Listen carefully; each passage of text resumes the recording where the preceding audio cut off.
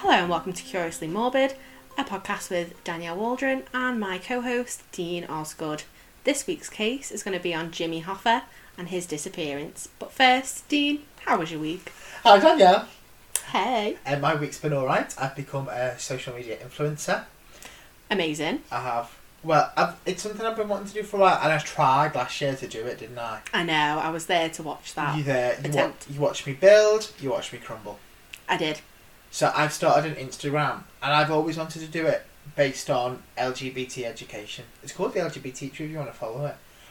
But it's something I'm really passionate about. I feel like I'm an LGBT advocate. I feel like you can attest that when we met in that school, that I really championed LGBT stuff and like turned them around a little bit. Oh, 100%. I've literally never seen anything in a school like it. It's incredible what you do with the young people you work with. It's actually insane. Thanks. I'm just like pushing the gay agenda. Like, we'll have a Stonewall Club, we're celebrating Pride Month, and we're going to do... I did a Year 7 Pride this year. Did you? I did not know this. So Year 7 Pride, they had the week to... I'm really sorry you're here for Jimmy Hoffa. Come for Jimmy and stay for the Pride. They had the week to make banners and stuff, and then on the Friday I got them all in the sports hall and they paraded round. I did like a crowd thing where like tagged them up. They come up and they read poems and they read the work all about pride and stuff, and then I gave them all like little presents on the way out. That's so insane cool. Because you'd think that would have been like plastered all over social media and stuff. That's really odd that it wasn't. It wasn't because the person that did social media was off that day. I was a bit gutted because it was at the end of like Easter. That's really annoying. I know, but it was fab, and it's going to be over my social media from now on because I do so much stuff like that, and I want to share with other teachers what I do, and I want to get inspiration as well. Does that make sense? That makes perfect sense. So please follow me. So yeah, go and follow the LGBT teacher, and while you're there, follow Miss Waldron _. Oh my god, what you did this week was amazing as well. So I'm just going to blow you horn for a bit. Oh god. You delivered an online CPD session. I did. And it went fab. All the feedback was amazing. People can't wait for the next one. Oh, I know. Well, yeah, if we have got any teachers listening, which I hope we do, because hopefully people that follow me and Dean on our teacher Instagram accounts, they should be listening to this. So any teachers that are listening to this, I do like behaviour CPD. Me and Dean are going to be doing an inclusive teaching one very soon. Wait for that. It's going to be awesome. I do all sorts, so yeah. But details are on your Instagram, aren't they? All my details are on my Instagram. Thank you for reminding me, and the link is always in the bio. Always in the bio. She's got a link tree. She's an influencer. She's got a link tree. So, if you want to spend like a Monday evening with me and some geeky other teachers, come and have a fun time, because it was really fun. Yes. Danielle Waldron. Dean Osgood. Sorry, Danielle recommended me a podcast, and I've started listening to it, and I love it.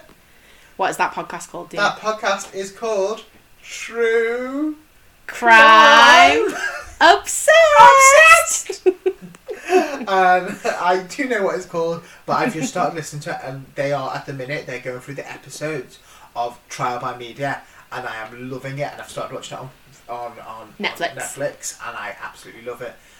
But they start by singing their co-hosts' names, and I love that, and I tried to do it, and I can't sing, but... Yeah, neither of us can sing, so we probably won't do that at the start of ours, and also it is kind of copying. So we might figure something out to do, I don't know. We're just going to do a expressive poem. Oh, an expressive poem to be sure at the start of every episode. That would be quite fun, yeah. Danny. Why? I'm not good at poetry, but I'm looking forward to the podcast with you. Oh, okay. That was a forced rhyme. Okay. Dean. Why are you so mean? I feel very attacked. I couldn't think of anything else. I was going to say, why are you so clean? Right. And I thought, no. Next podcast, come with a poem. Oh, God, that's so much pressure. Okay, I'll try. I've got an itch. Tell me what the itch is. I'm very itchy. Go on. Why are you so itchy? I want to know about Jimmy Hoffa. Me too. That's so strange. It's almost not like we're here to talk about Jimmy Hoffa. Who orchestrated that? Just some like really good host of a podcast. Who It was me. has got really good notes. Yeah, it was me. Which I'm very think. So, shall we delve into the case file? Yes, let's open up this week's case. Ooh. The disappearance of Jimmy Hoffa. It's also kind of unsolved still, but kind of solved. We should have music there. The disappearance. Insert music. Insert music. There we go. Right. Okay. Right, so, do you want to start with the reading on me? You start. Okay. So, Jimmy Hoffa was born in Brazil, Indiana on February 14th, 1913 to John and Viola Hoffa. His father, who was of German descent from what is now referred to as Pennsylvania Dutch, died in 1920 from lung disease, so Hoffa was only about 7 years old when this happened, so bit of a sad start to his life. Oh, that is. Yeah, but, you know, things happen. Sorry. So his mother was of Irish ancestry. The family moved to Detroit in 1924, where Hoffa was raised and lived the rest of his life. Up until his death, he lived in Detroit. Detroit. Yeah. Have you ever watched the film Detroit? No. Oh, you need to watch it.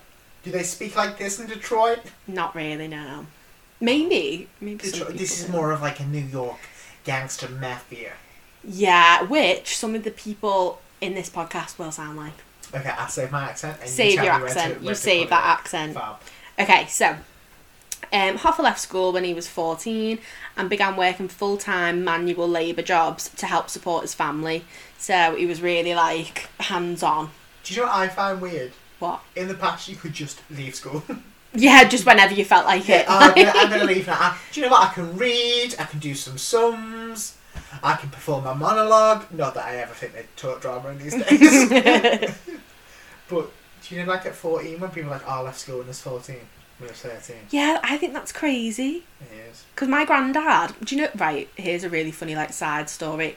My granddad went to a school, he decided he didn't like the school he was at, and so he just started attending like a school one of his friends did. Didn't tell any teachers, didn't like have to enroll or anything, just started attending at this other school, went to this other school for like about 3 or 4 months, and then his mum found out, and then they had to send him back to the one. But I was like, how like chill were times back then just to be like, oh, there's a new student in my class, okay. That's hilarious, I love like, that's insane.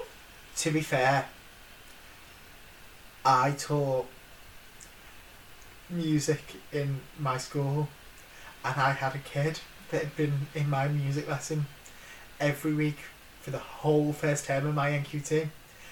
On the last day before Christmas, someone came up and was like, you're not meant to be in here. And I just hadn't put 2 and 2 together that he wasn't on the register.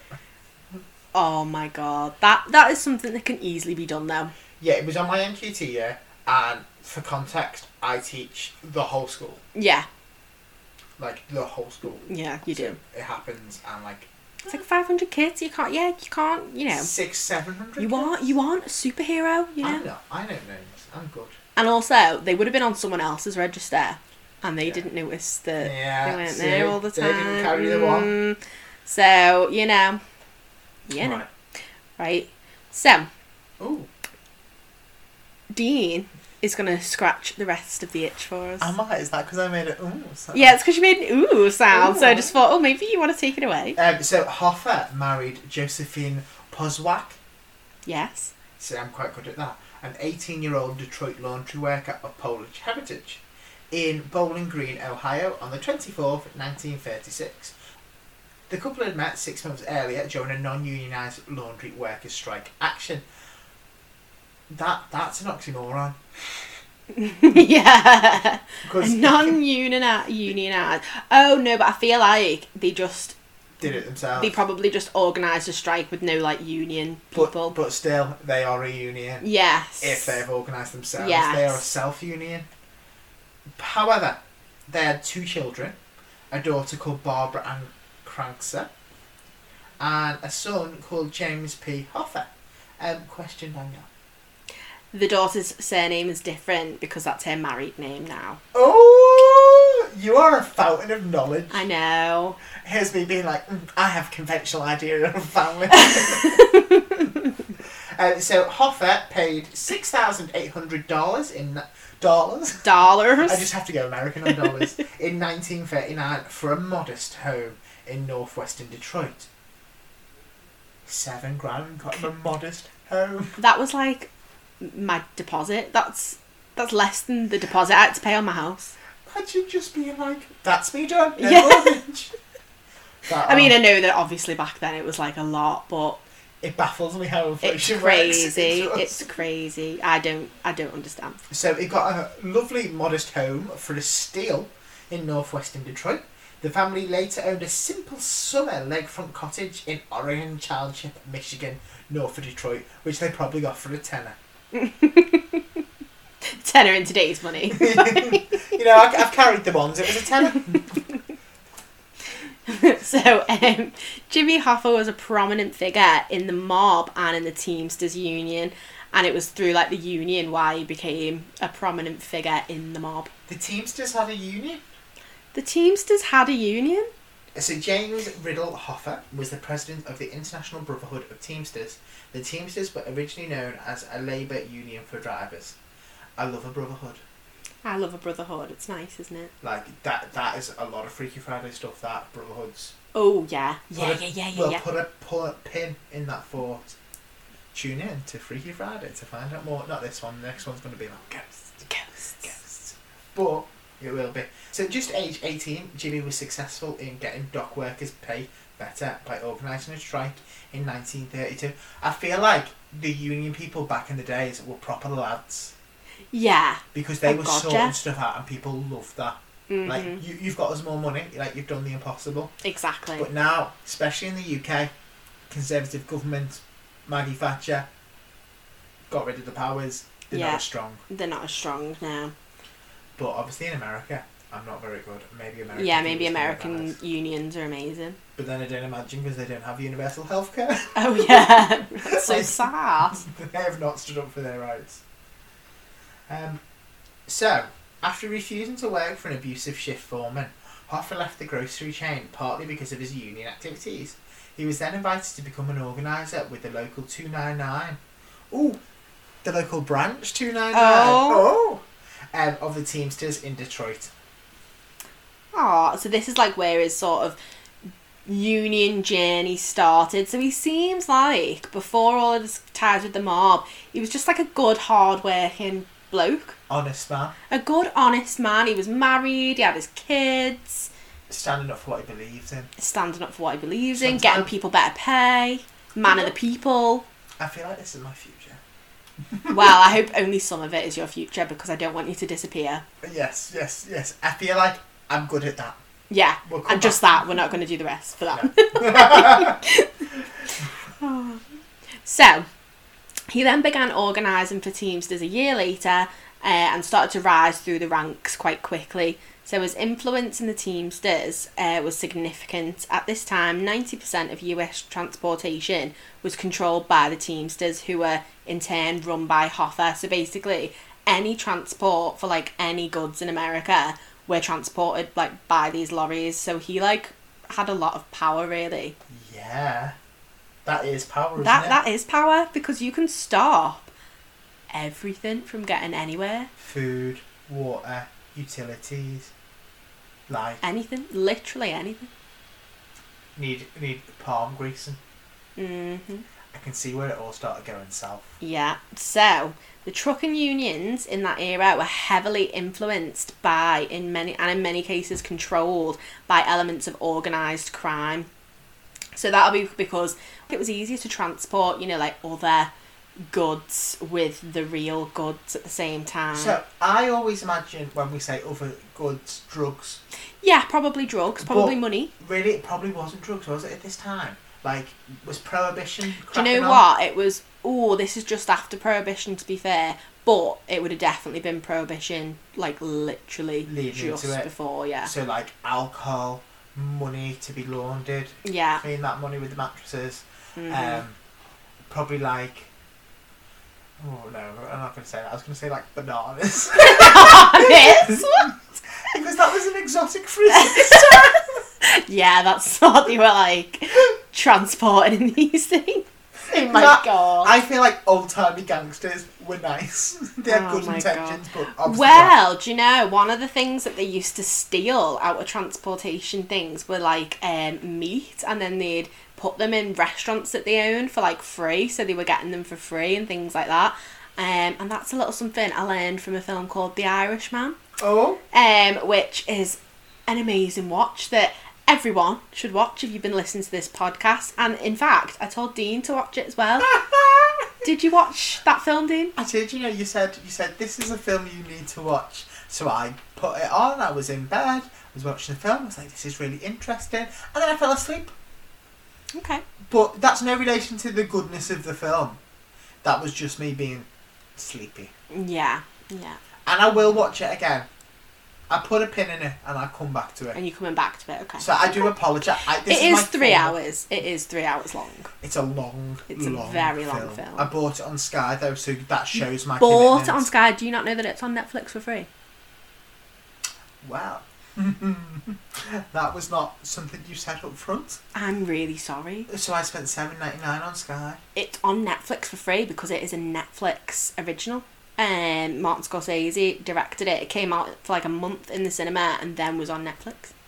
You're lying. I'm not lying. How good is that? On Sky for it? I'm really upset that you paid $7.99 on Sky for that when you could have got it for free on Netflix. That's really sad. I'd be really annoyed. Yeah. But I fell asleep. I'm so sorry. Please accept this on this podcast. Danny, this is my sincerest apology. Alright, Dean. I'm looking you straight in the eye and I'm saying, I apologise for falling asleep in the film, but I have done my research, I promise. Okay, I accept it. I just feel like it would be a bit better if you'd watched the film. Sorry, with that high-pitched voice. Yeah, I've done it! Yeah! Honestly, it's fine. Sorry. But you should go and watch the film if you're listening to this podcast. Yeah, because the film is actually really good and it's I think it's very accurate, and obviously I'll explain that when we get a little bit further into the details. And I think from what I saw is it goes into more of other stories and more other things, not just this specific. Yeah, because it's like the life of one of the gangsters in particular, and he was actually a truck driver, so he was just a very normal truck driver, and then he ended up getting like recruited by the mob. And that's what happened with loads of truck drivers. So lots of them actually did work for that company, and then they became part of the mob instead, because that's how they would like recruit their soldiers, they called them, and like hitmen and things like that. Hitmen. So basically, if you wanted a little bit of extra money, you'd just do little odd jobs for the mob. Yeah, which to be fair, I probably would. You know what? I wouldn't put it past myself. You know, a little bit on the side. A little bit on the side. It's a side hustle. Everyone's got to have a side hustle. Everyone's going to have a side hustle. But do you know what I believe in? And I know this is like nothing to do with the mafia, but it is multiple sources of income.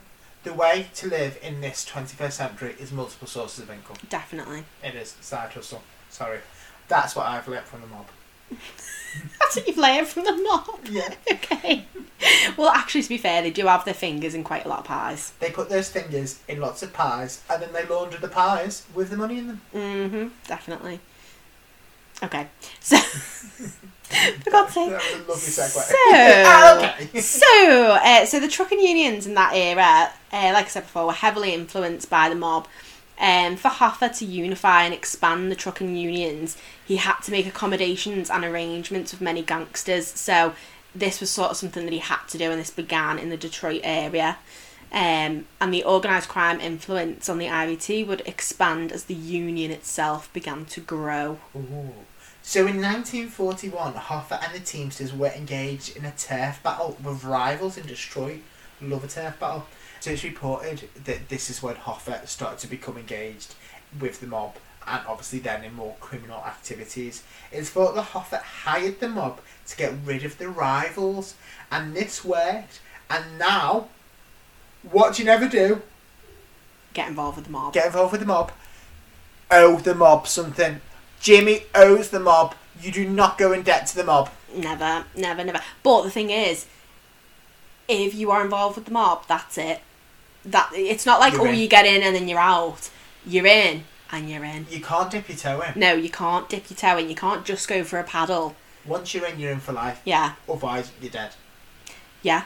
You're swimming with the fishes, or we don't know where you are. Yeah, exactly. So this is when Jimmy became Rather shady. Shady Jimmy. Shady Jimmy. Jimmy's gone shady. Shady Jimmy. This is my American accent. Oh, God. This is more of like a southern accent. I was going to say, we're up north, we're not down south. Shady Jimmy. No, that's the same. That's the same one. This is police business, right? Shady Jimmy. I'm not sure what that was. My American accent, mate. New York, Brooklyn, the Heights accent comes from when I played Captain Schmolsky in Bugsy Malone in year 8. Oh my God. And my line was, it's police business and police business we gotta do. Okay, nice. I was good, got standing over there. Very good. So, yeah. Shady Jimmy. Yeah, this is when Jimmy became shady. So obviously, getting involved with the mob, it's not a great look. It's not at all, is it? No. But from this point, the mob was able to benefit from Jimmy by taking loans from out of the Teamsters pension fund, and these funds were then used to funnel money through casinos in Las Vegas. Hoffa, in exchange, got a favourable return on these loans. Now that is very shady. That is very shady. Taken from pensions. And a lot of people don't know this. I've watched quite a lot of mob films, so I am privy to this information. But Las Vegas was built by the mob. But we would not have Las Vegas and all the casinos and stuff because it's just a city in the middle of the desert. Who the hell would build a city in the middle of the desert with nothing else around? Oh, the mob thought to do that. So if you watch things like Goodfellas and like The Irishman and stuff, you will see that they built all those casinos and stuff there because it was dead easy to launder their money in a casino. You're lying. Nope. We would not have Las Vegas if the mob didn't build it. Has anyone told Cher? Has anyone told Cher? I feel like Cher shouldn't be involved in the mob. She got a residency there. Oh, well, Britney Spears had a residency there. I know, but Britney Spears, we need to free her. RuPaul's also got a residency there. I mean, I don't think the mob still own... I mean, they probably own a lot of it. Yeah, they probably own a lot of it. Do. But there's a lot more different places now that have also joined in. So my big takeaway from this, Danielle, is that RuPaul is in the mob. Yeah, RuPaul, Cher and Britney. Are all in the mob. Oh, they're all in the mob. You know what? The Jonas Brothers had a residency. Nick was in the mob? No, Kevin. Kevin was in the mob. Do you know who else was in the mob? Tell me who. Besides Cher, RuPaul and Britney. And Go the on. Joe Bros. Jimmy Hoffa. No! No, he was! So, Vegas was made and controlled by the mob. Thanks for that tidbit. So, even though Hoffa had connections to the mob, he was still beloved by the union workers, as he was the one that got them the benefits, increased their wages. So throughout the 40s and the 50s, they had a really good relationship with the mob, and it served each other well, really. It was back and forth, they both got something from it. But this started to crack in 1967. At this point, he's had a good run with them, hasn't A he? very good run. Like, a really good run. That's a very long time to be involved with, like, mobsters. But you've got to think, he was really young when, like, he was... Like, it was like, what, he was like 18 when he was involved with the union and stuff. So, really young, like, by the time he got involved with the mob. So what's he here now, like 40, Maybe a bit older. 50? So he's had like 25, 30 years with the mob. 60s maybe. Yeah, something like that. I imagine you get a good 6 months with the mob and that's it. I don't know, maybe a couple of years. It depends what your behaviour's like. Yeah, I wouldn't. And I feel like Hoffa was very well behaved. I'd put my foot in it. I would. I'd put my foot in it 100%. I'd be like, well, you know. I'd definitely put my foot in it. That's why we're not in the mob. Yeah. Go on, so why was Hoffa, why did that relationship start to crack? So, Hoffa was sentenced to 13 years in prison. Oof. For not just one, not just two, Ooh. but multiple crimes, multiple charges. So, they included bribery, That's naughty. jury tampering. Oh, Now That's messing shady. with the justice system, is really naughty. that is a First Amendment right. Mm-hmm. I don't know if it is, but I feel like But you've it just is. made that up. Okay, Yeah. cool. And mail fraud. Oh, and they take that quite seriously. They do. And like I didn't realise how mail fraud was so big in America. Yeah. Like it is, isn't Like, it? they really don't like that when you do things fraudulently in the mail. Through the mail. Yeah, no. But like it's like I feel like it was like, in my head, mail fraud is like signing up to credit card in someone else's name. Yeah. I don't actually know what it entails, but It's just anything fraudulent in the mail. But actually, do you know what? I've watched a documentary really recently about the mob. I thought you were going to say something else. Oh no, it's Sorry, like go on Fear about in the the mob. City or something like that. It's called. And it's about New York gangs, like the mob in obviously New York. Cause I've just said New that. York! In New York. But they got caught on like mail fraud and stuff like that because it's like being caught on, you know, like not paying your taxes. It's like the equivalent of that. Oh. And they love it. They love it. The police in America catching people on mail fraud. Do you know where I know mail fraud from? Where? There was a documentary on Netflix called Circus of Books. Oh, I've also watched that. I love Have you it. watched it? And it's about like a gay bookshop. Yeah. And it's scandalous. And it is scandalous books. But it was illegal to send pornography through the US mail. Yes. So the police cracked down on it and arrested a lot of owners of shops and things like that. And that's where I know about mail fraud from. Yeah, that's a fantastic documentary. It really is, and I loved it. And Alaska's in it, and that's one Yeah. of the reasons that drew me to it. But then I'm so glad I came for the Alaska. I stayed for the Circus of Books. Yeah. Oh, that is a really good documentary recommendation. Actually, I like that. See, I'm good at Thank you, recommending Dean. things. Thank you, Dean. Netflix should sponsor us really because we've mentioned them about 3 times now. Well, if you'd like to sign up to Netflix, use code Morbid for 10% off. Morbid. Oh. So, however, in 1971, President Nixon pardoned Jimmy Hoffa with the condition that Hoffa was to have no involvement with the union until at least 1980. So that's like a good 9-year gap. When he is out of office, can't run 2 terms. Oh yeah, I Why? didn't think that. Biggest government thing. They hate unions. They don't want someone like Jimmy sparing the unions off.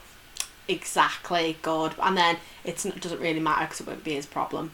I know, because they can't run 2 terms, can they? Exactly. At this point, if you are an American, go and register to vote. Go and vote. Use your vote. Because I'm telling you this for now, from a British person, we don't want Trump again. He's going to ruin the world. From us. He's going to ruin the world. And I know we've made some bad choices as British. I'm more for staying in the EU. That come directly from my mouth. I'm more for having a Labour government. But do not make the same mistake twice. Do not vote Trump. Sorry. Oh no, yeah, don't. This has been brought to you by... Yeah. Sorry. This is an anti-Trump policy. I'll get off my high horse and we'll go Yeah, back to Jimmy Hoffa. you get down, and I'll tell them about the rest of the case. Sorry. Go on, climb down. I'm off. So, in July of 1976, the police found that the Teamsters' largest pension fund had been robbed of hundreds of millions of dollars, and just 2 weeks later, Hoffa had vanished. So, in that time that he'd got out, that 5-year period, he then vanishes after the police find out, you know, like this about the money. huge fraudulent thing that the mob have been doing, basically. I don't like that though, because I always thought the mob were like had a code of ethics, but stealing No. from people's pensions. No, the mob don't have a code of ethics. They do. They do, but not like... They don't really care about anyone, really. They kill their own, like, family and blood if they have to. See, my perception of the mob is like The Hustle. Have you seen The Hustle! Not the film with Rebel Wilson, but like the BBC series Hustle. Hustle, and like yeah. they rob from like people that can afford to be robbed. No, that's not what they do, and real people get hurt all the time and things See, like that. you can tell that I haven't watched the film. I apologise for this now. No, lots of innocent people always get hurt. So, the timing suggests that the two were connected, so the police finding out about the pension and Hoffa vanishing. So it kind of implies that Hoffa may have let the investigators know of the mob's involvement with the union, seeing as that had been a pretty well-kept secret for like 30 years. Hush, hush. So this obviously would be really damaging to the mob because that's a lot of their money that they get through and launder and steal, basically. Sort of just gone overnight. So They're not happy bunnies. they aren't happy bunnies. The mob are not happy with Mr. Hoffa right now. So, on July 30th, 1975, Hoffa was 62 years old at this point and seen outside a restaurant in Detroit called Match's Red Fox. Yeah, I have no idea. Yeah, we'll go with that. So, Hoffa had been asked to meet 2 acquaintances at 2 p.m. So, the first acquaintances were suspects Anthony Tony Jack. Glad to go on that. Thank you. Yep, we'll go with that. And I'll just call him Tony Jack from here. And Anthony Tony Provenzano. Provenzano. No, I can say that better. Provenzano. Provenzano. Okay, yeah, okay, I can say that. Obviously Italian names. Yeah, it's like, oh, Tony Jack or Tony Pro. You know, little Tony. Little Toe. God. They've all got stuff like that though. It's like Fat Joe or, you know, like something like that. Fat Sam. Fat Sam's Grand Slam. Oh, for God's sake. Speak easy. Sorry. You are a theatre kid, aren't you? Through and through. But I love it. So they were obviously both members of the mob as well. And Tony Pro was even a member of the Teamsters. So he probably would have been like a truck driver at one point and then like promoted up through the ranks of the mob. Yeah, however, neither of them turned up for the meeting. And both told the FBI that such a meeting had never even been arranged. Oh? Who do we believe? So both men also have got alibis for that day. Ooh, so that's kind of... Dodgy dodge. That is dodgy dodge. Alibis, no meeting, playing dumb. Yeah. Best way, if you get questioned, I don't know this, but I imagine it is to play dumb. Oh yeah, definitely. What meeting? What meeting? There's a meeting. Oh, I didn't know. So Tony Jack was at an athletic club and was talking to people he did know and didn't know. That's odd behaviour. To speak to people you know and don't know. Yeah. It feels like you're trying to get a lot of alibis. To me it seems like he was overcompensating. It was almost like he was making sure he definitely had a rock solid alibi. What's better than one alibi? 2. 10. 10. 12. A room full of strangers that... I was going to sing Roxy Andrews. Oh, for God's sake. Stop it. I know you love me, baby. Just like a Halloween. A room full of strangers that make you want to scream. Oh. Sorry. You're killing me. So, that is dodgy. But Tony Pro was in New Jersey, not Michigan, different state, Yeah. with his brother Sammy playing cards at a union hall. So again, lots of witnesses. Yeah, public place, different state. Yeah, so really making it explicit that they were not there. Yeah, that's dodge. So after the two no-showed, Hoffa called his wife Josephine at 2:30 from a nearby payphone. There were witnesses that saw Hoffa in the restaurant parking lot, and he was quite recognisable as he was famous. Yeah, he was a big union person. Everyone loved him. Everyone knew who he was. I imagine it's like seeing... Who? Think, Dean. I imagine it's like seeing... Gemma Collins. Yeah, something like that. Like, she's not A-list, but you know her. Oh yeah, you know her face. But also, he'd been pardoned by the president, so he definitely would have had like a lot of coverage. So the press knows that maybe not Gemma Collins then. Yeah. Especially in the local area in Detroit, he'd definitely be known, he wouldn't know. he? Like, round here, Willie Russell. Yeah, Willie Russell. Aw, Willie Russell, what a guy. Writer of Blood Brothers, Our Day Out, Shirley Valentine. If you don't know her, get to know her. Get to know him. So, he was spotted getting into a burgundy Mercury Marquise. How do I say that word? I'd say Marquis. I don't know. So, No. he was spotted getting into a Marcus. burgundy Mercury Marquis with 3 men inside. So, it is thought that Hoffa entering this car was the last time he was ever seen. Oh, scary. Shall we go for a break? Let's go for a break. I am obsessed. What are you obsessed with? Little Miss Stick. Little Miss Stick. I love Little Miss Stick. Do you know what? As a teacher, this is something I always want, but never, one, not have the skill to do. I absolutely don't have the skill to do Two, this. not have the time. But these are amazing. If you don't know who Little Miss Stick is, who you're fooling yourself, you need to know. You need to. She is on Instagram, She's on Instagram at Little Miss Stick. and you can go and see the amazing things she produces. What I have got in my hand now, Danielle, I am loving. They are personalised stickers. Not only personalised with your name, but with your Bitmoji. It's literally the coolest. Every teacher needs this. Every teacher needs this. Even if you're not a teacher though, I feel like I'd get these for like my nieces and nephews. You know, like to do chores and stuff. How cute, like, thank you, like for reward charts. Yes. Oh, how good is that? Yes, very good. Or do you know what they'd be good at, like, It'd be good to put like on your things, so to be like, this is mine, like this book belongs to. that's my book. Yeah. That's my water bottle. Yeah, whose book is that? Oh, it's mine because it's got my Bitmoji sticker on it. Or less aggressive way of labelling your food in the office fridge. Oh, yes. Not I didn't aggressive. even think of that. Welcome back. So, the following day, July 31st, 1975, Hoffa's car was found in the parking lot of the restaurant. The witnesses that saw him getting into the Mercury had their stories corroborated by DNA evidence, but this wasn't until years later, because obviously it wasn't They did not really have a DNA thing. at this point, did they? So this is like recent. Yeah, so obviously any evidence that they'd kept handy, they then went and retested, and it was a hair in the car that was confirmed to belong to Hoffa. So it's assumed that the vehicle basically took Hoffa to his death. What a cliche mob thing to do as well. What, in a car? In a car. Yeah, they're always in a car. You should never sit in the front passenger seat. Ever. Is that a thing? Yeah, because the person that's sitting behind you will like shoot you in the back of the head. Or, Bang, bang. Or yeah. across the neck. It's very well known. It's in The Godfather it happens. I think, does that happen in Scarface, maybe? Goodfellas it happens. So, he got into the car, Mhm. and we need to touch on that a bit later, don't we? Yes, it's very important, the placement of seating in the car. But I did not know that about the passenger seat. I know, it's quite the detail. Yeah, and I think that is a good, handy tip for dealing with the mob. That is a good handy tip. I would never, ever, ever get in the passenger seat. And I would, because I'd probably forget. yeah, but you know. So the driver was identified by a witness being Charles Chuckle O'Brien.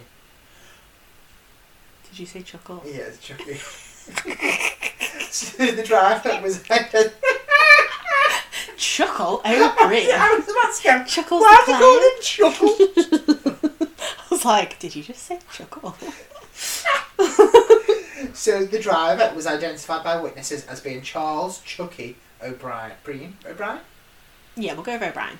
So the driver was identified by witnesses as being Charles Chucky O'Brien and was known to be incredibly close to Jimmy, like a son to him almost. So Hoffa would have trusted Chucky without hesitation, and that is maybe why he was chosen to be the driver, so Jimmy would just get in. Yeah, because obviously if you trust someone, you're just going to get in the car. Why is he called Chucky? I don't know, probably just it's a short name for Chuck. For Charles, yeah, on term. I think of Chucky not as the psycho doll. As Chucky from Rugrats. Yeah. And his name's Charles. Is it? Yeah, because when he's getting shouted at by his dad calls him Charles. Is that an American thing then, that Charles is Chucky? Yeah, because we would shorten that to Charlie, wouldn't we? Charlie. Yeah. Charlie. Charlie. That is but I do like Chucky, it's cute. Chucky. Even though it's like the psycho doll as well. Yeah. Would not name your child that in school. No, obviously I'm not going to name my child Chucky. But it's cute, I like it. Right, so Chucky had always denied that Hoffa got into the car, and he also denied any involvement with his disappearance. Okay. Do you reckon this is pulling, like, did he not? Do you think it's pulling him apart a little bit? Maybe. To lie about it if they were that close? I would think so. It would probably cause him to behave strangely. Strangely, and we'll come to that. But investigators think their relationship had become really strained. Ooh. Especially after Chucky felt that Hoffa could have secured him a better position within the Teamsters. Yeah, so like maybe like a regional supervisor. Regional manager. Yeah, but maybe he was just a manager. You know. You want to be an area manager? You want to be an area manager. You want to be regional. regional and national. National. Yeah, Yeah. I want to. So what happened now? So Hoffa's daughter also believes that Chucky was driving the car as she knew her dad wouldn't have gotten the car if he wasn't there. So Chucky's car had also recently been cleaned after transporting a £40 load of salmon from Detroit to a union member's home, which is quite random. Quite fishy, would you say? That is fishy behaviour, isn't it? Rather fishy. There's something fishy about this. So he said that the salmon had spilt blood over the back seat and that's why it was cleaned. I remember being very like about this.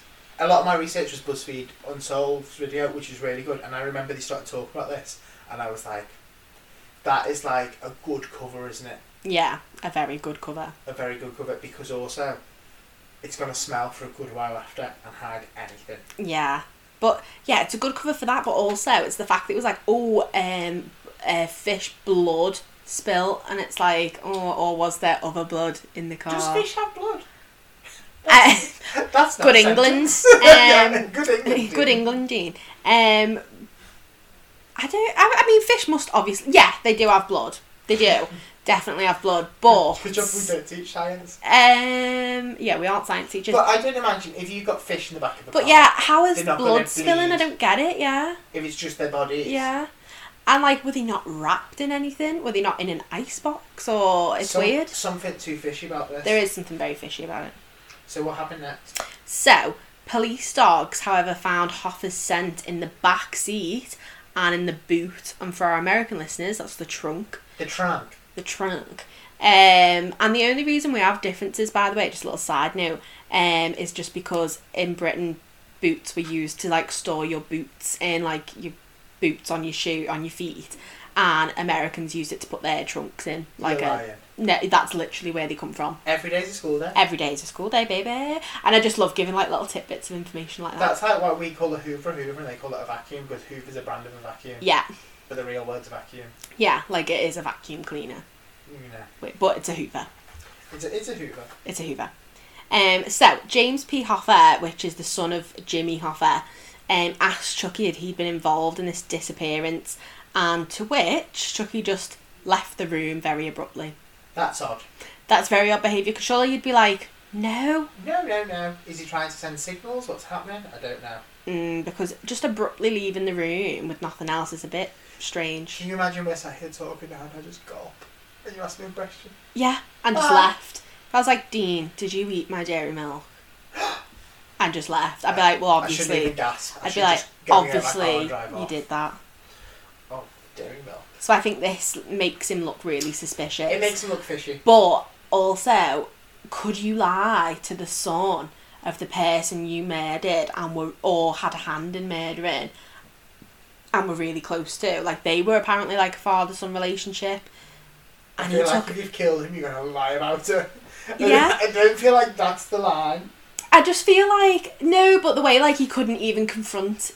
Like, he wasn't even like, no, he had to, like, literally just leave, like, because he couldn't even talk to him. Yeah, okay, I get you. So, because he probably felt the guilt. Even if his relationship with Jimmy had been strained, when his son's asking, he was probably like, oh. I'm buying it. You're selling it, yeah. I'm buying it. Yes, get in. So, after many physical searches, Hoffa was never found dead or alive, and still to this day has never been found. Unsolved. Completely. Well, unsolved-ish. Ishy. I think I know what happened. Final thoughts at the end. Yes. Stay tuned all the way to the end. Yeah, I think this one's kind of solved, but not fully solved because we haven't got his body. So, what happened the next day? So, at 7 a.m. the next day, Hoffa's wife called her son and daughter to say that their father had not come home. So, obviously, she was expecting him the day before. She'd last heard from him about 2:30 on that payphone. So, that's quite a long time to then not hear again from your husband. But also, if he was involved in the mob, you kind of give it to the morning, wouldn't you? Yeah. So, she might have been like, oh, you know, he was out with his mob friends, you know. Laundering that money. Selling the alcohol, parading the bananas about. Oh, they definitely were into like drugs and stuff by this time because drugs were like. And we've come forward. We're now 60s, we're now 70s. in like the 70s. Yeah. No more bananas. Do you swap the bananas for the beak? Yeah, for the beak. Beak is cocaine. If people don't know. Educational facts with Danny. You know. So, Hoffa's daughter came home, and this is a little bit freaky, actually. This sort of goes into a Freaky Friday. So, she claimed to have a vision of her father, who she was already sure was dead, and in her vision, she saw him slumped over, wearing a dark-coloured, short-sleeved polo shirt. And this, like, mystified her ever since, because although she literally could not have known prior to when she got to her mum in Lake Orion, the clothing in her vision was exactly what he was wearing when he disappeared. How weird is that? That is a Freaky Friday. That is a Freaky Friday. And I was thinking, it's weird, but did he also just have very samey wardrobe? Because my dad wears like the same 3 shirts. So you can imagine what he's wearing. Yeah, like right now, there's a good chance my dad's got a Clash t-shirt on. What's Clash? What's the Clash? It's a punk rock band from the 80s. Dean. Do I look like I'm into punk rock from the 80s? You must know the song like Rock the Casbah and stuff like that. I want to rock the Casbah. Rock the Casbah. That's the tune. And like, should I stay or should I go? No, but I can imagine like what my parents would be wearing at any given time. However, to have a vision of him slumped over. Yeah. Weird. Yeah, and the fact that it's like a dark coloured polo and I don't know, because obviously I'm just totally, he might have had like a really eclectic wardrobe. I'm just assuming that he's got a very, a generic one. I also feel like mobsters and teamsters and gangsters were the same. Yeah, I feel like they dress quite samey, like. If you say the mob, I'm imagining a suit. Yeah. Maybe a dark coloured shirt or a white shirt. Mm. And maybe a tie, maybe not a tie, but there's definitely a suit involved. Yeah, like there's a generic image of what like someone in the mob would look like. Yeah, and to be honest, everything mob, I do think dark shirt. Mm. And also in the film The Irishman that we talked about before, he does wear polo shirts a lot. Like when he's not going to a meeting or at a formal event in the film, when he's just chilling, he is wearing polo shirts quite a lot. Standard like middle-aged man attire. Yeah, so it seems like that was probably something he just used to wear. So I don't know how much I put into that, but yeah, like you said, the fact he was slumped over and it is a little bit. I'm quite a believer in things like having visions and things like that. So I'm a bit like, oh, that must have been really like traumatic for her to see that. So at 7:20, Lynn A2 went to the Red Fox and found Hoffa's unlocked car in the parking lot, but there was no sign of Hoffa or any indication of what had happened to him. So he called the police, and they later arrived at the scene. The Michigan State Police were brought in and the FBI were alerted. Obviously this is high level, it's been involved with the president, FBI needs to get involved. At 6 p.m, Hoffa's son James filed a missing persons report.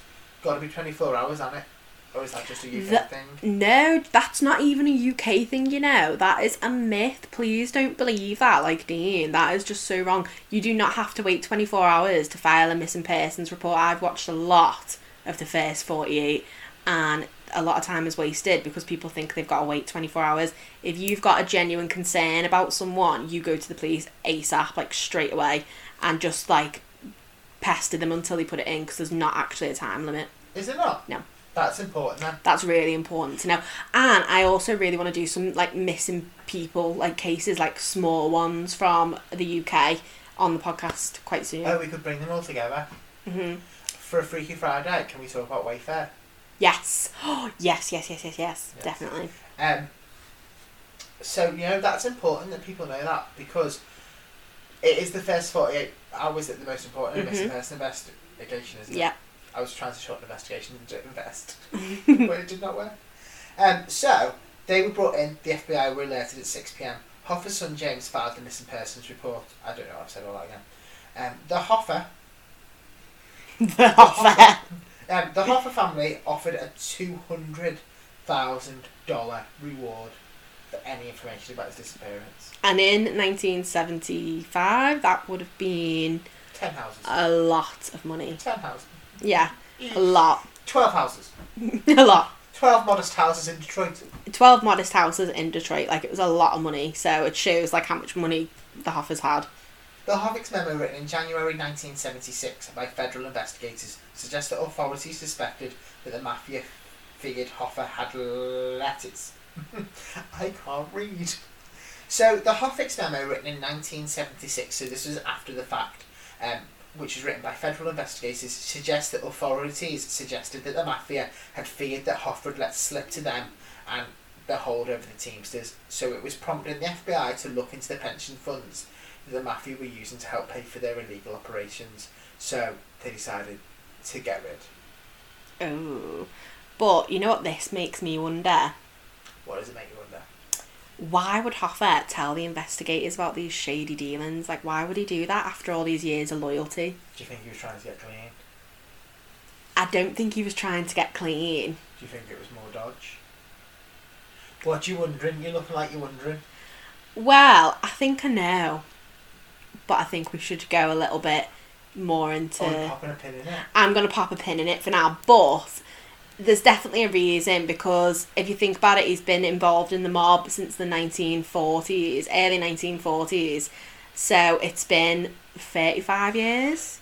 Yeah, you don't suddenly change your mind, do you? That's insane that Well, you I would do just flip like that. It's, After you know. that amount. And obviously he knows how serious the mob is because obviously he's been around for 35 years. He's gone to prison for the mob and didn't like crack while he was in there and things like that. So He's probably been involved in a few of them front seat offens. oh yeah, probably. So he probably knows the severity. His hands ain't clean.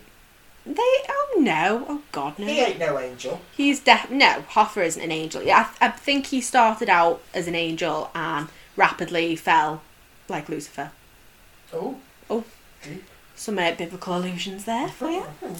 Ari with Danny. That's like, oh, yeah, I That could was a do good that. jingle, wasn't it? Ari with Danny.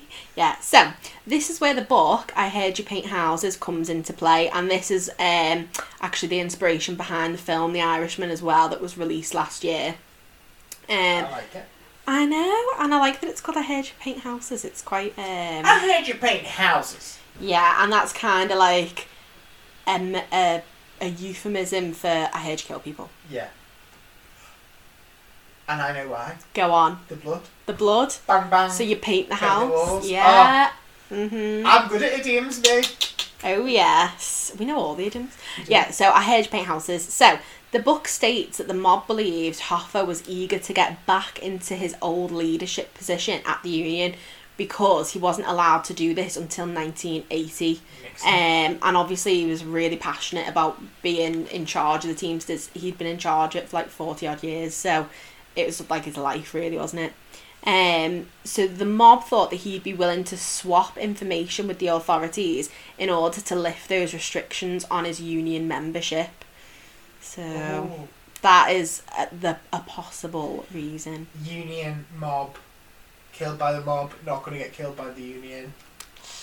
I know which one I choose. yeah, I know. I mean, it just, if that is true, it shows like how much the union meant to him and being in that power meant to him. Well, it wasn't these times. The union was like family, wasn't it?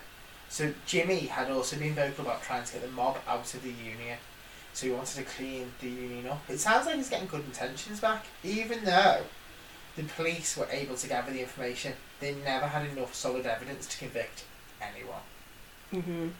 Madness. So Danny, what happened months after his disappearance? So months after Hoffa's disappearance, Ralph Picardo, who was serving time in New Jersey, said he had information from one of Jimmy's killers. The information was enough for investigators to compile a list of suspects. So each of these suspects then pled the fifth, like a lot of them do in the mob. So they didn't talk during police interviews and wouldn't testify, because if you plead the fifth, that basically means you're quiet the whole time. So for the non-American listeners, pleading the Fifth Amendment is saying that you've got the right to be quiet if you feel what you're going to say is going to incriminate you. The right to remain silent. In the UK. There we go. You've got the right to remain silent, and if you do say it, maybe communicate evidence. Mm-hmm. We've watched the police procedurals. We have. I know my... Rights. What's the word for it? Civil liberties. No, there's a word, isn't it? It's like that speech. Oh, yeah, like I'm going to read you your rights and... Veranda rights. I'm going to read you veranda rights. That's it. We know our rights, our We know veranda our rights. Yeah, baby. So, this made it impossible to solve the case, and Hoffa's disappearance soon became a mystery. But there are some theories on what happened. Oh, I can't wait to scratch this itch. I love this. Is my favourite bit, doing theories. I Go love on. it. So, Give me the theories. the first theory is that he was killed by Salvatore Brigliglio. Probably not how you say that. No, I think it's Brigliglio.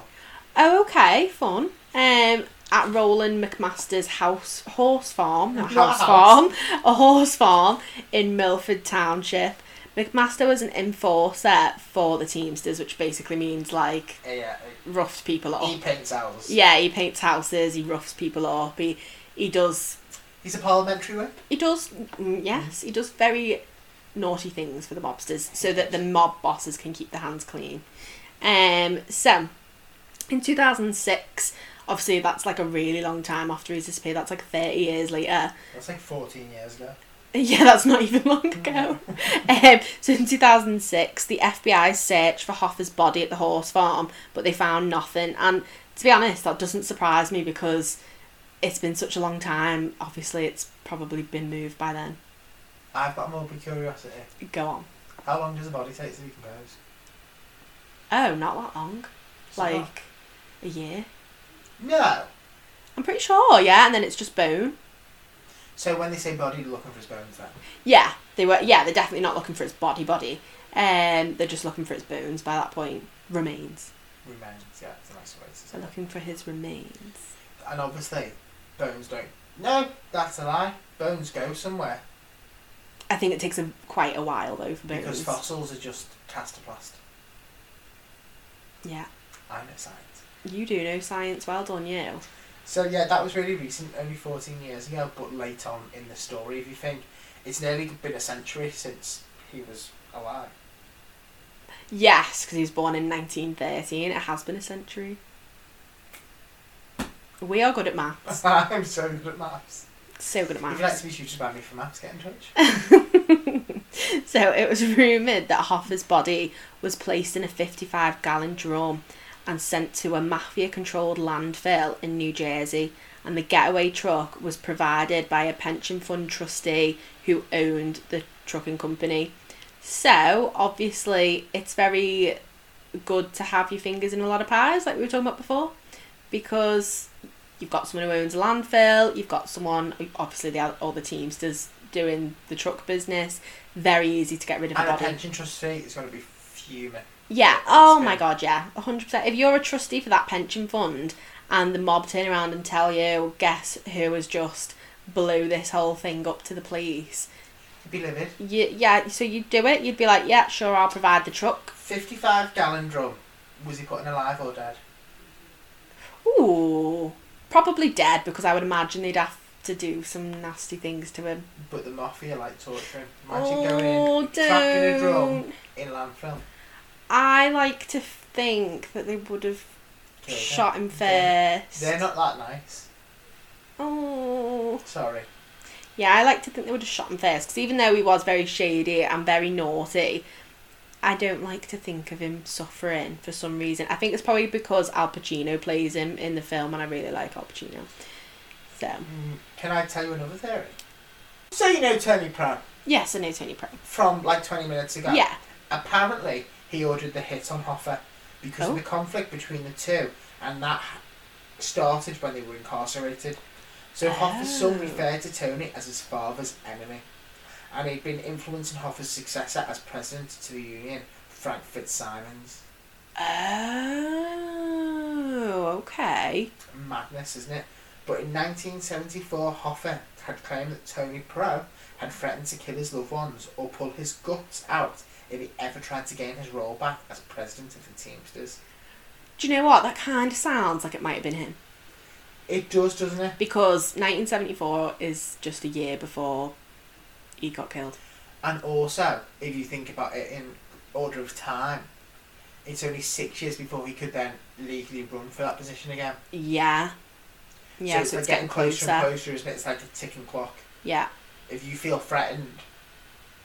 Does that make sense, what I'm saying? Yeah, yeah. Oh, definitely, yeah, because it's getting closer and closer. This feels like a gotcha moment, doesn't it? Yeah, and especially if he's now, like, in the ear of this Frank Fitzsimmons, who's obviously, like, now is took over Hoffa's old role. If he's got him on the hook and in his ear, it's quite, like, telling. Obviously, you wouldn't want Hoffa because he doesn't have Hoffa on the hook. No, he can't be in Hoffa's ear. He hasn't greased that palm. No, he has not greased that palm. So, yeah, I'm thinking this is a good theory. I actually want to tell you about the third theory, though, Oh. because I don't believe in this theory, but this theory is amazing, and it will probably most likely be a case in the future, because this theory could have, like, multiple episodes, because it's so good. Go on. And this is probably a serial killer that you've never heard of as well, but, like, super famous. So, the third theory is that Richard Kulkinski, who was known as the Iceman, killed Hoffa. Now, he worked as a hitman for the mob, which was pretty good for him because he was actually also a serial killer, so he could do his hobby and his job at the same time. You know what they say? You'll never work a day in your life if you do something you love. Exactly. And that's what he did. That is what he did. So it really like suited him. Working smarter, not harder. That is literally exactly what he did. Oh, Bobby. So he was interviewed for hundreds of hours when he was in prison by author Philip Carlo. So for me, because he's being interviewed in a prison, serial killers, I've watched a lot of documentaries on serial killers, and they either love it and will be interviewed forever and ever and ever, talk to loads of people, or they talk to no one and they're just like knobheads about, and well, they're all knobheads because they're serial killers, but they'll just be like, no, I'm not talking to anyone, goodbye, good riddance, that sort of thing. That's like that bit on Gogglebox where he's like, oh, I love a bad boy. Yeah, but not a terrorist, Chris. No, not a terrorist. That's like one of the best Gogglebox memes. It's so funny. So in these interviews, he was claimed to have been paid £40,000 by the mob to kill Hoffa. So Not a lot. it's not a lot, but it's probably a lot for back then. Like, you've got to think about it for back then. It's only 4 or 5 Buddhist houses. Yeah, only 4 or 5. Yeah, but also, That's my unit measure for everything now. if he kind of likes killing, you probably would do it for less. I'm just saying, like, it's Do you know what? I'll do it for free. you know what? Keep the cash. So he said that a mob boss, Russell Buffalino, had made the order and drove to Detroit with 4 other members of the mob and then picked Hoffa up at the restaurant. So this is like the mob boss being involved, which is really unusual.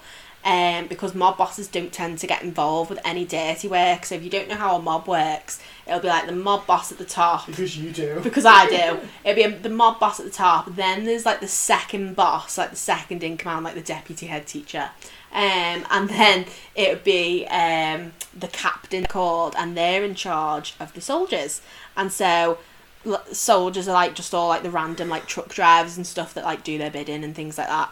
And even like this serial killer would be, because he's just doing their bidding, so he'd be like a soldier as well. No, he's not a decision maker. And they're the ones who tend to get the prison time because they'll get caught doing the crimes.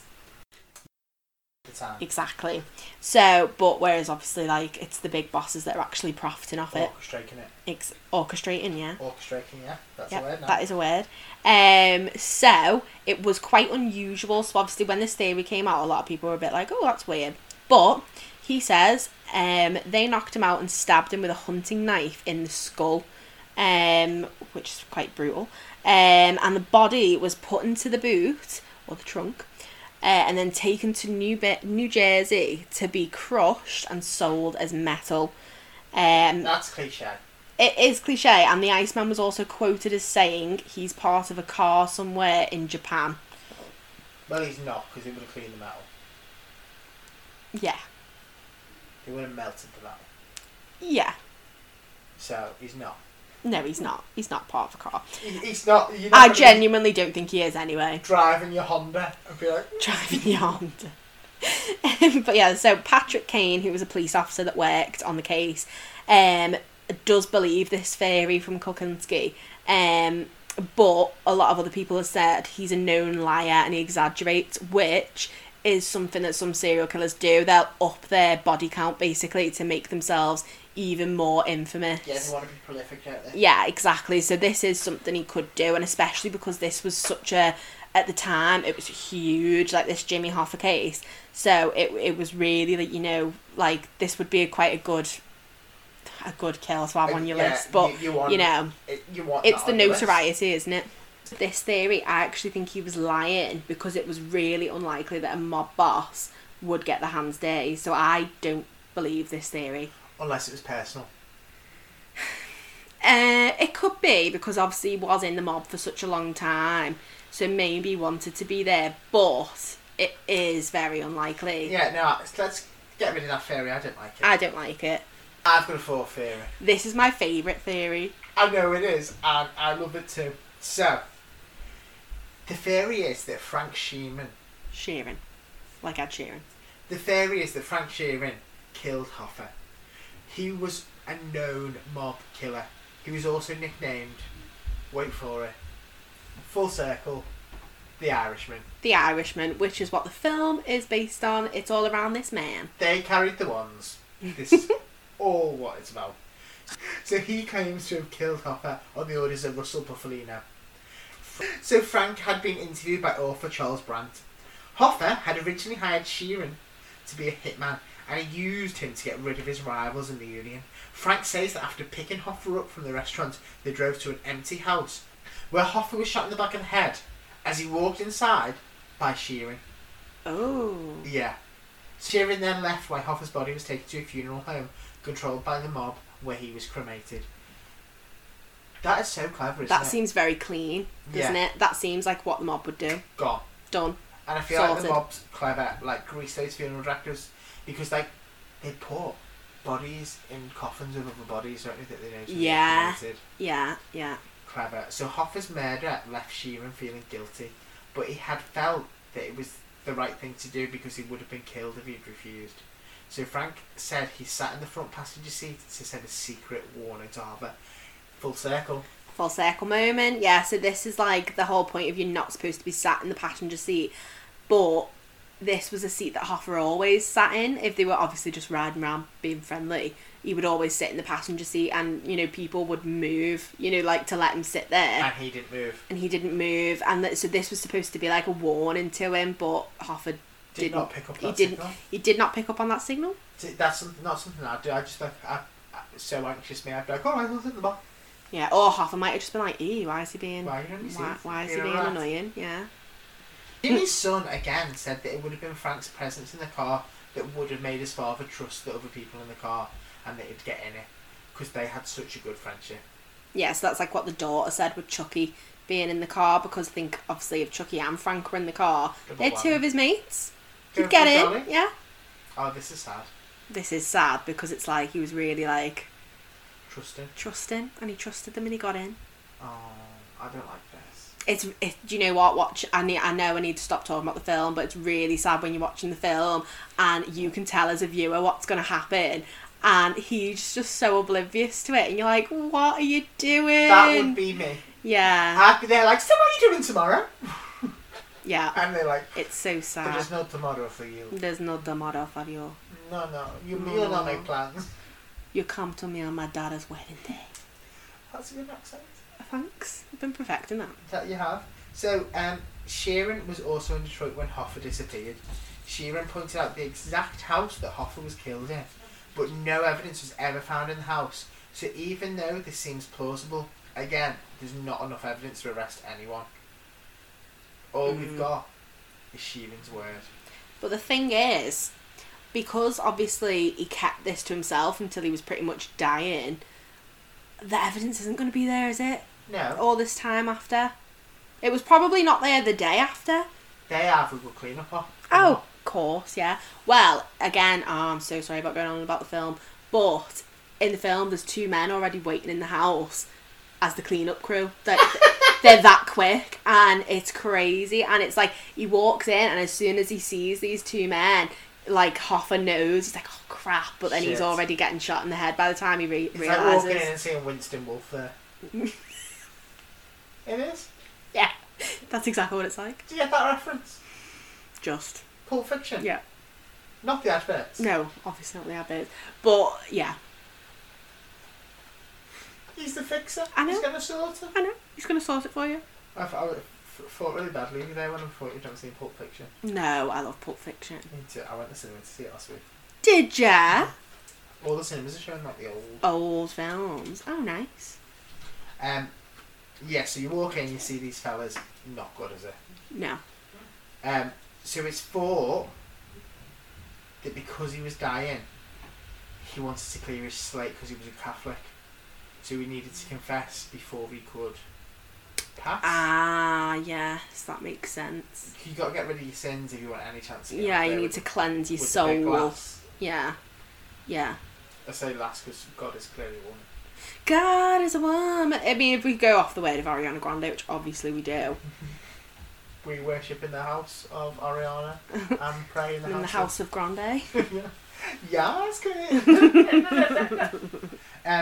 So, I can see why he confessed on his deathbed.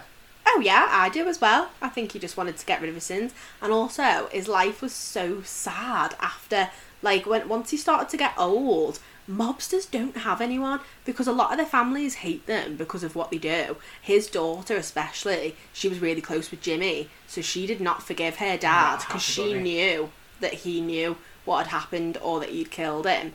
So he never had a relationship with like his own kids afterwards. And he was literally on his own, you know, like in an old people's home. And that's sad. It is sad. Mobsters have really sad, shitty lives once they get old. But you make your bed?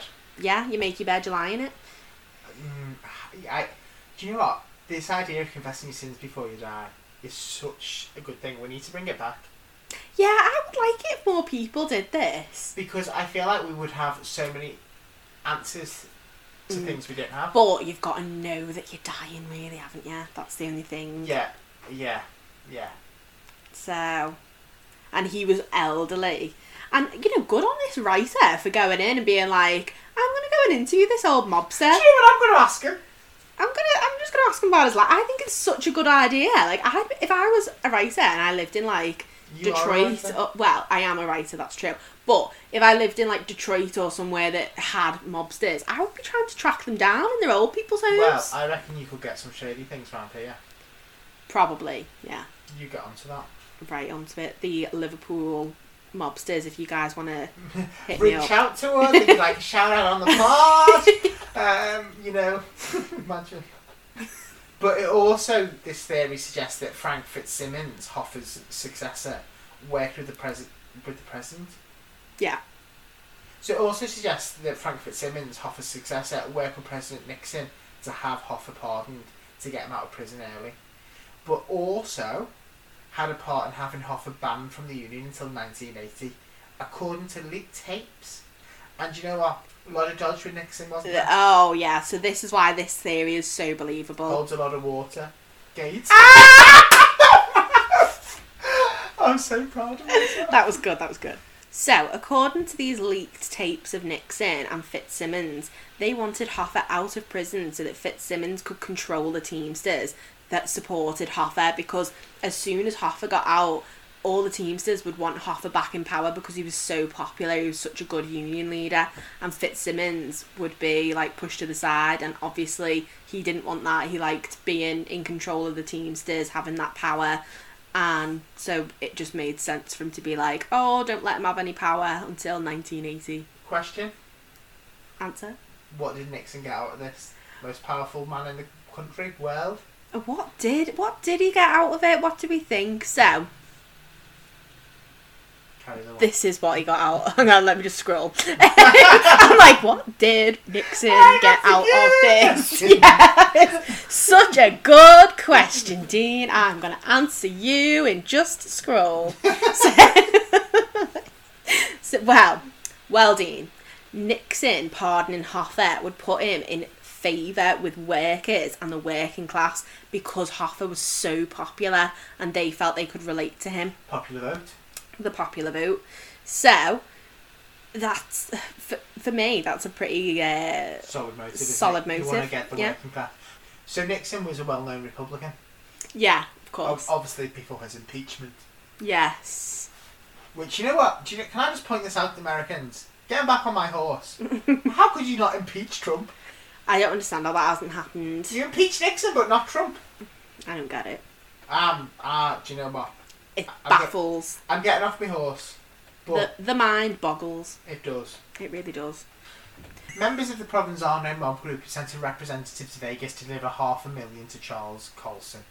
That representative was Cher, little known fact, who was special counsel to Nixon, and even more money was sent to Nixon from the mob for restricting Hoffa's union access. This was the same time as the Watergate scandal, making the links, carrying the ones. And according to the Department of Justice memo, this money could have been used to cover up the Watergate scandal, though these payments were never confirmed. Yeah, so this is all just sort of like there's no evidence for them, but there wouldn't be evidence for them, would there? We don't know if it holds water. The waters are rather murky on that theory. Nice try, Jan. Oh, shut up. Sure, Jan. My favourite meme.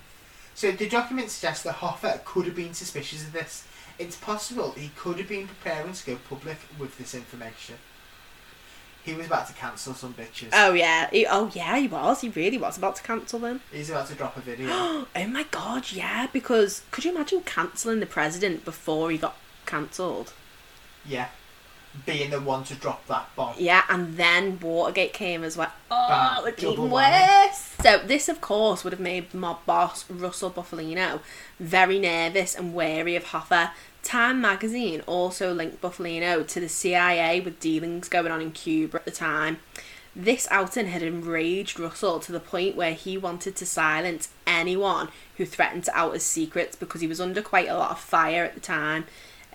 So he was quite tightly wound up anyway. Yeah. This is just another problem. Ticking time bomb. Yeah, ticking time bomb. This is another problem. He's going to get rid of it. So he found out that Hoffa and two other mobsters were going to meet with the church committee who were investigating the CIA's involvement in Cuba, and all three men were later killed off in various ways. Dodgy. Very dodgy. So all of these people, or disappeared, sorry. Disappeared. Ooh, they all that sounds disappeared. creepy, yeah. Yeah, they all disappeared in various ways and locations. So, to me again, this is holding a lot more weight. Oh, yeah. There's a lot more meat to the bones on this one. There is, and it's going as far up as the president himself. Mm-hmm. So, I this is my theory. I believe So it. this is the one you're championing. This is where I'm putting all my money.